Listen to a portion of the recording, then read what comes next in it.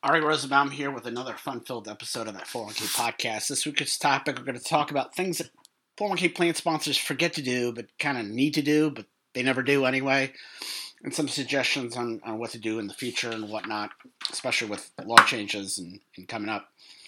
Of course, first things first, that 401ksite.com for further information on what we're doing, posts, and all that stuff. If you find it, get the email May 17th. That's a Wednesday. That 4K virtual bunch returns 4 p.m. Eastern Standard Time. Free to be a part of a special webinar, our retirement roundtable. A really good part of that 401k National Virtual Conference back in January is we did a retirement plan roundtable, kind of like a Bill Maher thing, a little bit different than some of the things you see, different from the Retireaholics, whatnot. They do a fantastic job. I know they're doing it bi-weekly now, but retirement plan roundtable. It's going to be a rotating roundtable. I mean, there are going to be certain people we're going to keep on, but we had Bill Shorey's on, James Holland, Mike Webb. Really good, fun discussion. And of course, I was the moderator, so that means that I had to inject a lot less and interrupt a lot less, which, sometimes I have to watch what I do because I interrupt a lot. But should be a monthly thing, hopefully, and we'll bring other people on over time. But, yeah, a lot of people signed up for it, so I'm looking forward to it. But as far as things that 401k plan sponsors forget to do but need to do, people procrastinate. I procrastinate a lot. Nothing gets, I have certain things I have to do every week, write an article every week, and that gets a little hectic. But, people do procrastinate, and I know as someone who does procrastinate a lot, I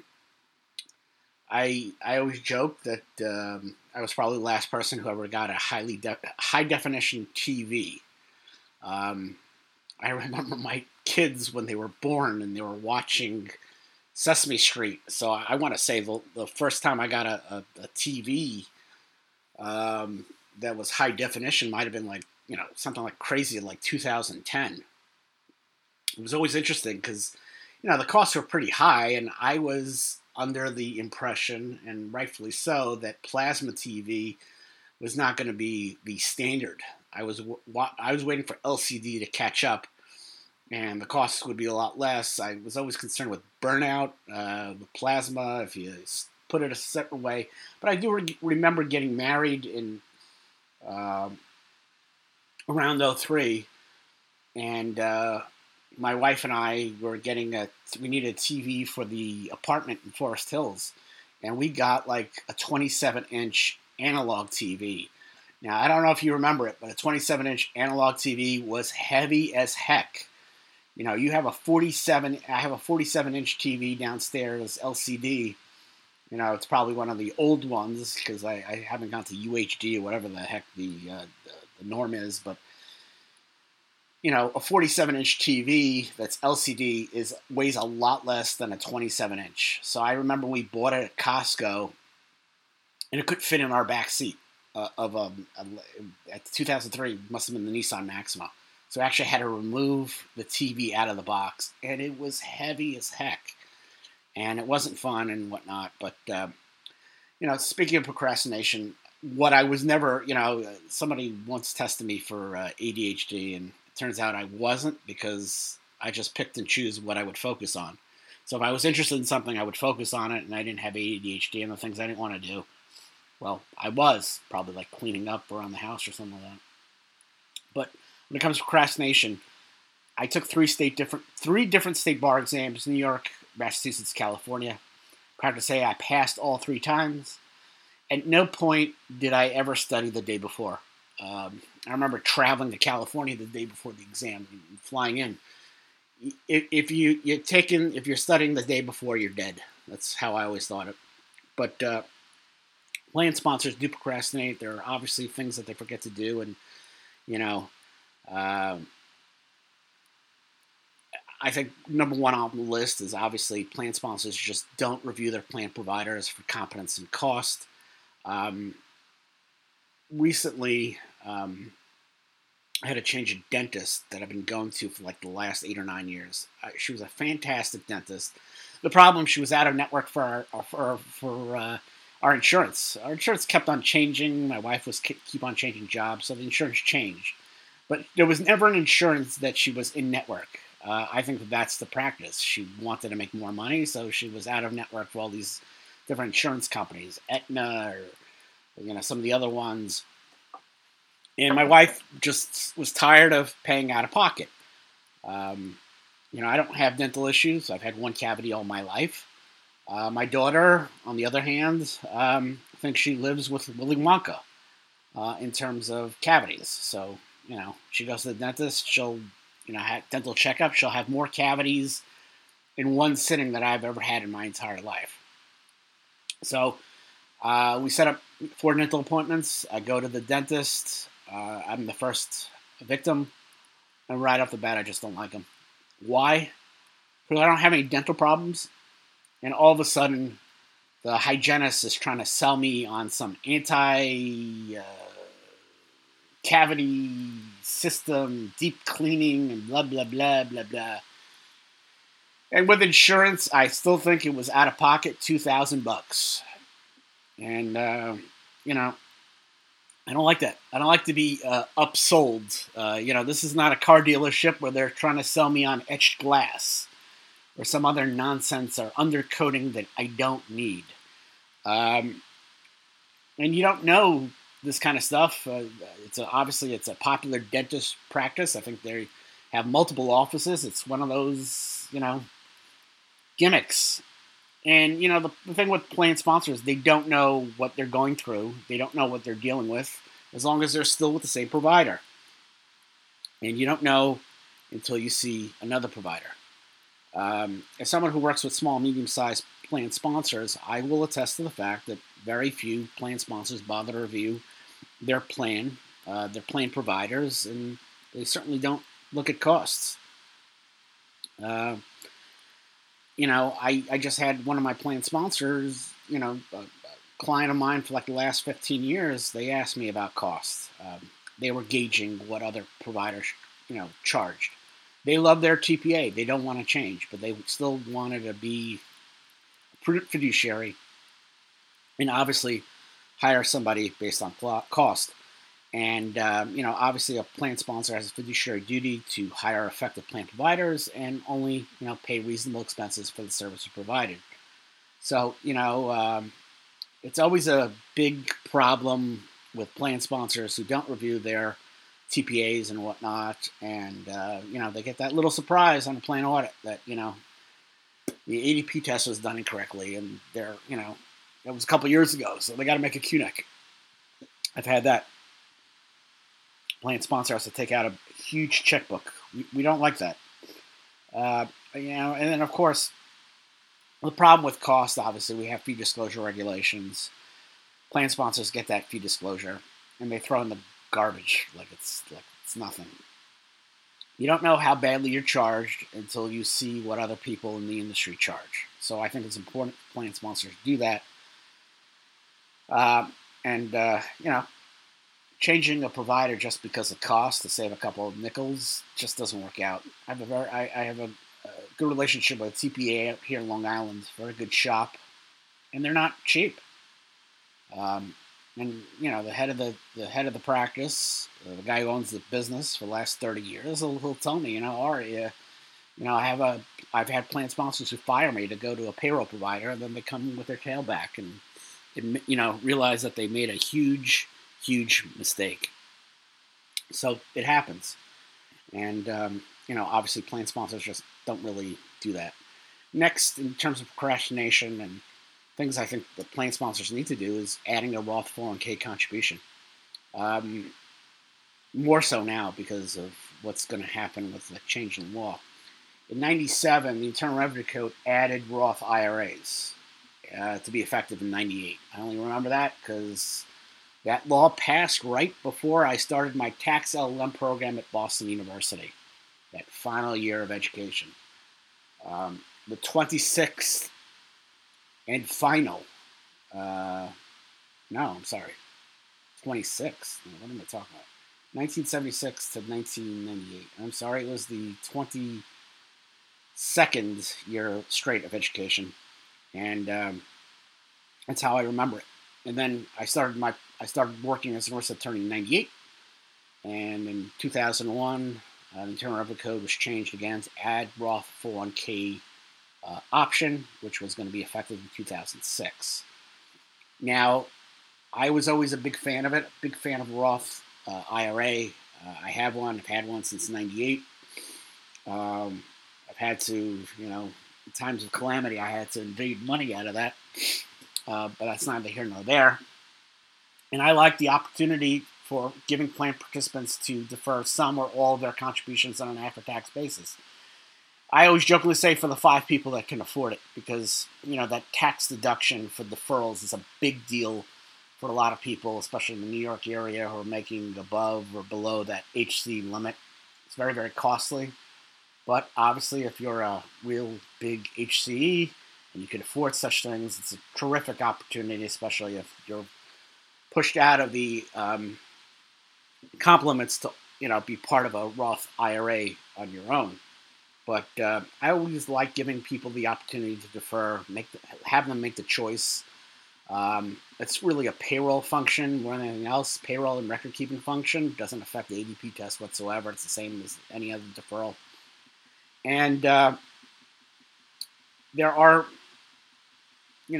still some plan sponsors that don't offer the Roth feature. I remember the beginning, 2002 on, a lot of plan sponsors just didn't offer it. But more and more over time did. It's a chance, it's an opportunity.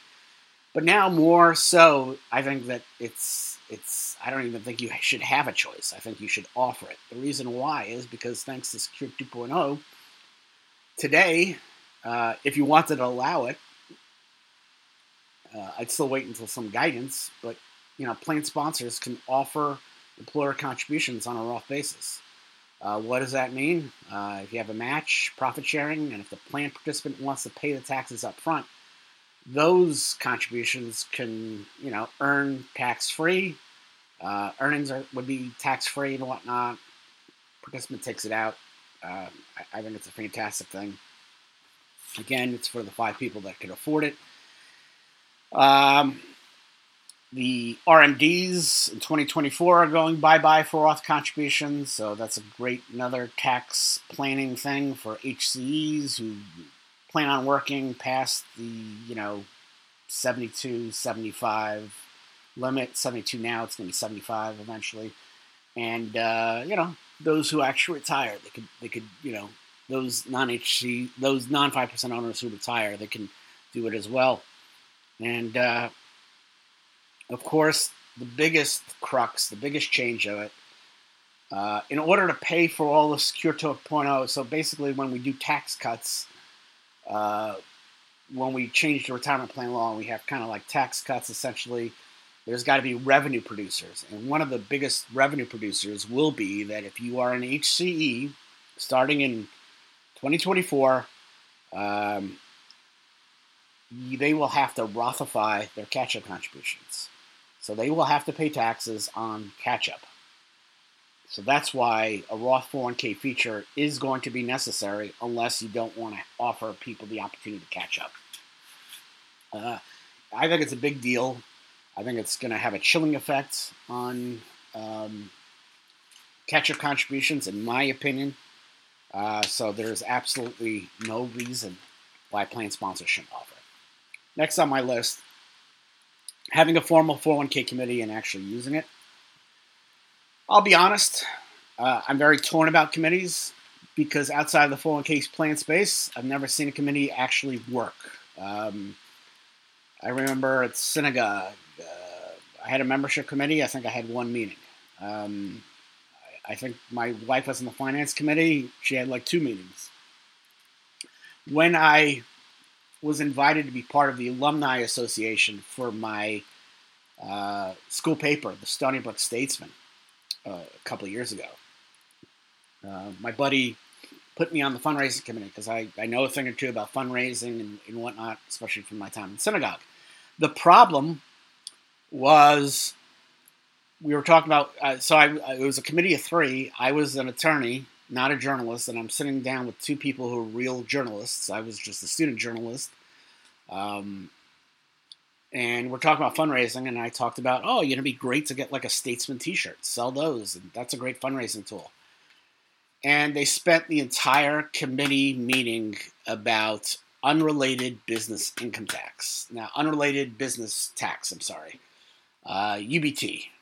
And the problem is not-for-profit organizations, have restrictions on business income that's unrelated to their purpose. So years ago, I worked at, law firm, and we had a state union that was in the business of, offering insurance programs and whatnot, and other stuff outside of that. Now, if you are a not-for-profit, you can use your logo and make, get royalty payments and whatever. There's certain things that are not unrelated business tax. So, like, for example, if the Stony Brook Statesman wanted to sell t-shirts with their logo on it, that's not unrelated business tax. But if they wanted to open up a pizzeria to compete with a pizza place across, I don't even know if Station Pizza is still a thing over there at Stony Brook. It was a pizzeria that, threw so much cheese on their pizza. There was no point in ordering extra cheese. But anyway, if they wanted to open up, Stony Brook Statesman wanted to open up a restaurant across the street, that would be unrelated business tax. The reason why is because we didn't want, the IRS doesn't want not-for-profits to go into business and compete against for-profit businesses. It's not fair. So that's why we have unrelated business tax, and we avoid it because we could lose our exemption as a not-for-profit. So anyway, sitting at the committee meeting, and these guys are trying to tell me, trying to say we might have an unrelated business tax issue with selling logos on t-shirts. And I'm like telling them, you know what? I'm an attorney. I've worked in this situation, and I know the law, and it's not the case. And needless to say, after an hour, it was a waste of time. We never had another committee meeting whatsoever. That doesn't mean a 401k plan should not have a committee. 401k plan needs to have a process in place to make fundamental and important decisions, and obviously they need a committee. They need some kind of structure and process in place as to why they need to, why they made the decisions and all that kind of stuff. And there needs to be an action committee. And unlike the fundraising committee for the Stony Brook Statesman, it's got to be done. You have to hold meetings. You have to have minutes. A breach of fiduciary duty to me is having a committee process and bylaws and all that, and never having committee meetings. You got to keep records. You got to keep minutes of meetings, see why decisions were made and what's the backup for it and all that kind of stuff. Last but not least, holding enrollment and education meetings. I always talk about, a former employer of mine, a certain law firm that, didn't have advisor on the plan for 10 years, didn't review funds for 10 years, and gave us a bunch of Morningstar profiles, and didn't have enrollment education meetings. And I told the person running the plan, well, you might be liable for any losses that participants lose as a result of their own direction, which defeats the whole purpose of ERISA 404C. ERISA 404C is one of those interesting tidbits in the sense that I think people have such a misconception about it. You can exempt yourself from liability for allowing participant direction as long as you do a couple things, which is allow for participant, education, enrollment meetings. Basically, ERISA 404C requires, you have to provide enough information for plan participants to make informed investment decisions. And after that, you will not be liable for any losses sustained by them. That's how it goes. That's how it is. And it's just amazing sometimes how plan sponsors don't know and don't realize it. So that's why it's extremely important that enrollment education meetings are held. It's like a dental appointment. People like to push those off. For me, it's the eye doctor appointment. Oh my God, that's the worst thing for me. I hate going to the eye doctor. And I would always cheat in the sense that I'd go to the local Costco, and the guy there, the eye doctor there, never performed any of those tests. And so my wife was just on my case for months and months and months to go to the local, like, real eye doctor where they, put drops in your eyes and all that stuff. And I'm the type of guy who, you flash a light in front of me, I'm going to cry. My eyes are going to tear up. I'm very, very sensitive to the light. And I eventually did, I just did an eye exam a couple weeks back. Everything's fine. They did put drops in my eyes. They were very, very patient with me. Don't have glaucoma and cataracts and macular degeneration, all that kind of stuff. So got that going for me. But it's you can't push it off, and so many plan sponsors do push off the enrollment education meeting. They don't want to waste their time. They think it's a waste of time. It's not. So it really needs to be done, and they should stop procrastinating and whatnot. So I hope you enjoyed this episode of that 401k podcast. Tune in next week for another episode, and we'll be back next week. Thanks. Bye.